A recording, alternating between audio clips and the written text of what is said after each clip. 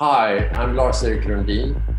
Here is yet one more of my video recordings, also SoundCloud recordings, about Sweden and European security in a wide sense, and more specifically right now related to the COVID-19 crisis.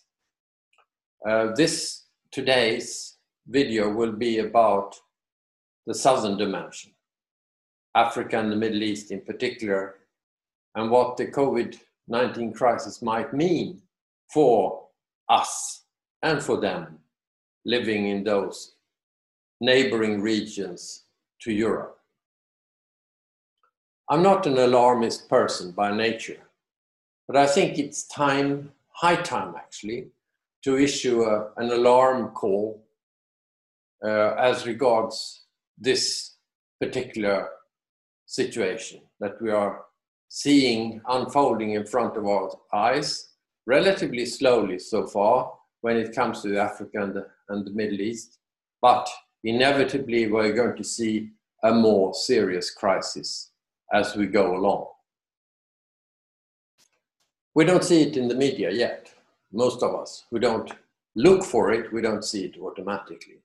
This is nothing new. For instance, during the year 1968, which I studied in particular when I was in the university, the total focus was on the Vietnam War, on Czechoslovakia, on the gold crisis and so on. And most people didn't see the crisis in Biafra unfolding with millions of fatalities. Right now, we just have about 30,000 reported cases in Africa, which is nothing in comparison to millions of cases in the world as a whole. And in the Middle East, we mainly hear about Iran. And in Afghanistan, for instance, just about 1,000 reported cases so far. Again, leaders would like to calm populations about the situation. In my previous video about Russia, I focused together with Mikael Salin on the issue of the contradiction, in fact, between what on the one hand was President Putin during the Easter holidays calming the Russian population, only just a few days later to move over to warn against the situation and even saying that the military might have to be deployed to deal with the problems at hand.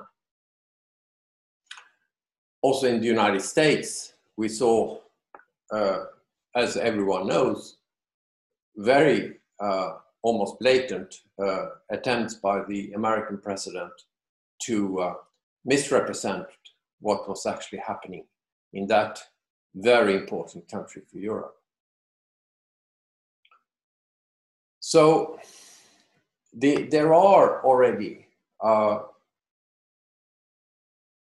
analytical pieces out on what's happening in Africa and the Middle East, also in the medical journals such as The Lancet. But they are already dealing with the situation as it was a month or 2 months ago. And I predict that we're going to see much more of this as we go along. It is against this background that it's important to recognize the global call for attention issued by the Secretary General of the United Nations, Tony Guterres, already in March, put out an appeal for a global ceasefire in the regions which are also likely to be hit by the corona crisis. Well, of course, this is a call which has been widely supported in Europe, including by the United Kingdom and France as permanent members of the Security Council, but which had not been fully supported by Russia or the United States, both arguing that there are interventions that might be necessary in the various conflicts, in the various counter-terrorism campaigns, undertaken by these countries. And of course, for the United States, it's also an issue of Israel, keeping a possibility for Israel to intervene, for instance, in relation to its conflict with Iran. We'll come back to that a little bit later. The point is, however, that there is a certain tendency that people are listening, for instance, in Yemen, but we don't have at all the full realization of the importance of this call yet. And it coincides with the pressure on the United Nations systems, where countries are now stopping to pay their dues to the UN system, making it even more difficult for the UN system to function. And indeed, the United States has also blocked the World Health Organization funding. It's been replaced by others like Bill Gates, but the damage has already been done, that right in the middle of the crisis where everyone needs to come together to fight the virus, the most important country in the world is then playing the role of undermining the international multilateral system. Now, I will continue in an extended version of this video with Michael Salin, former Swedish ambassador to Turkey and also envoy to Sudan, discussing the more precise repercussions of the crisis for the cases that we are in particular discussing in a report we have written together for the Royal Academy of War Sciences in Sweden in the context of a project called Swedish and Perspectives on European Security, and in particular on the southern dimension of European security. There, we have looked at the geographic dimensions of our security from the south towards in direction to the east, in direction to the west, to the north.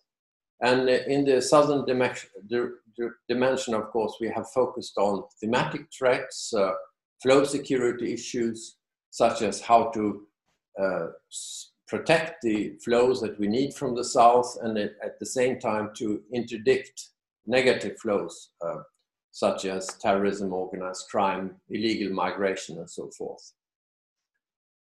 This has been one part of the analysis. The other part has been how to avoid war spilling over to Europe and interdict major threats such as the proliferation of weapons of mass destruction and so forth. In all of this, we came up with a preliminary report which has been out for comments for some time now, which focus on the painful balancing act that European governments and the European Union will have to perform a painful balancing act in responding to these challenges, because there is almost never a simple solution to these problems. And it's being now further aggravated by the corona crisis with the COVID crisis. So I'm happy to say that when I've been out making some noise about the earlier video podcast and the issue of the COVID crisis effect on European security, one of the first comments I received was, "What about Africa?" And also one US comment that we got on the report itself said, "Well, listen, you have to update your conclusion because the COVID crisis is going to change some of these conclusions." So I mentioned before that there has already been some analysis of the impact of the crisis.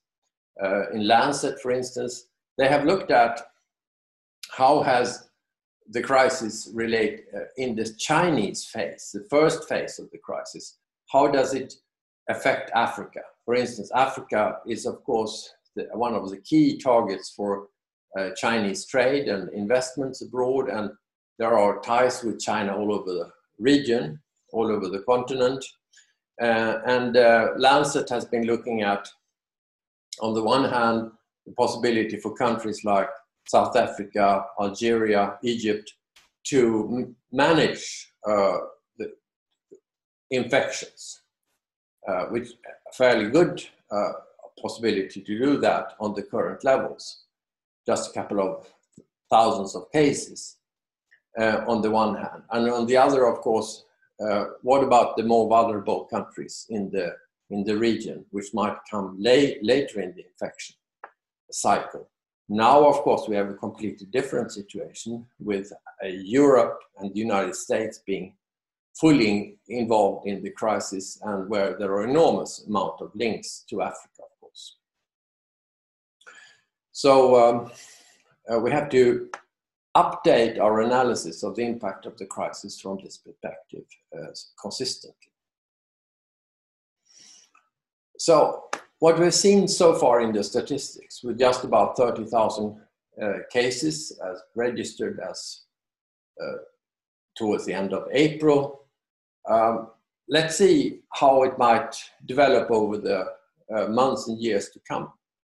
Because if you look back to the Spanish flu, and here you see the curve for the UK of the Spanish flu, it was a flu pandemic which lasted over several years in a situation where the population was very weakened due to the First World War, which is a situation we have in Africa, actually. We have a weakened population in many of these countries due to famine, environmental difficulties, grasshoppers, and what have you, other illnesses, a weakened health system.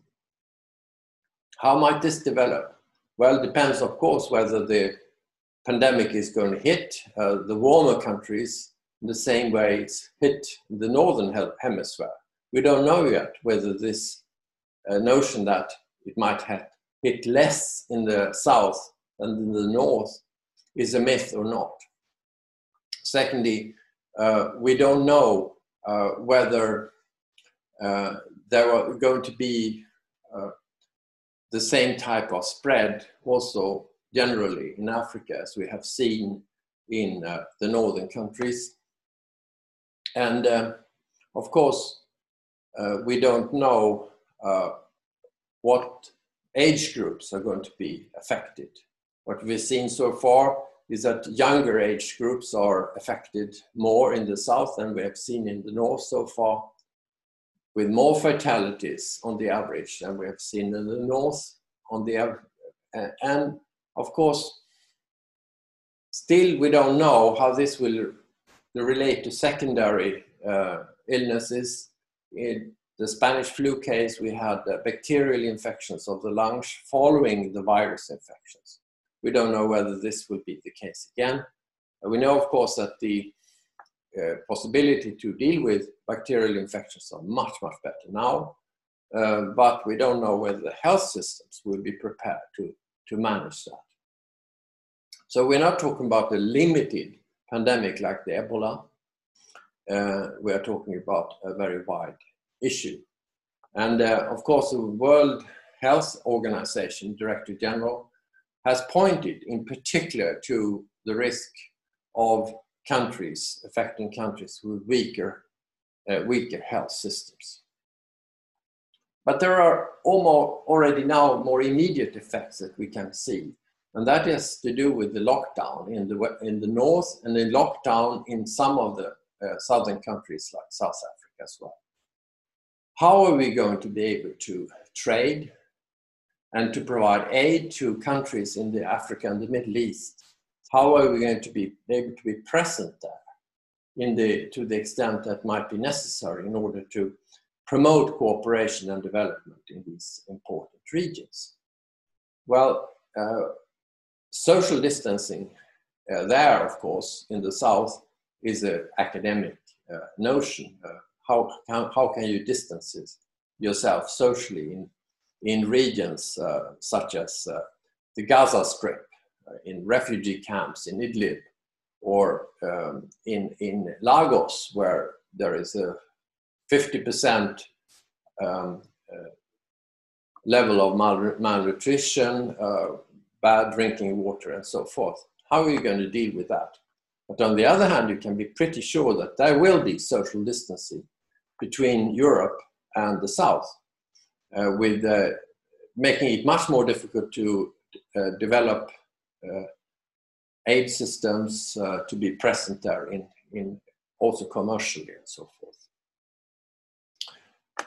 All of this we need to discuss in context, of course. What does it mean in Afghanistan? What does it mean in Iran, in Syria and adjacent Turkey, in Libya, in Sudan, in other areas like the DRC and so forth? How will it impact on the possibilities to deal with conflict, to deal with development problems? And what does it mean for migration? How can we manage new waves of migration, new ways of organized crime and terrorism and so on? And there are links not only to the oil price and other thematic questions, but also to the issue of how are we going to be able to make sure that in all of this, the cybersecurity system that is already threatening the world will not make it impossible for us to maintain even contact at a distance with these countries. So in the second part of this video, I will discuss some of these cases more in detail, or not in detail, but more specifically with Mikael Sanin. Thank you for listening.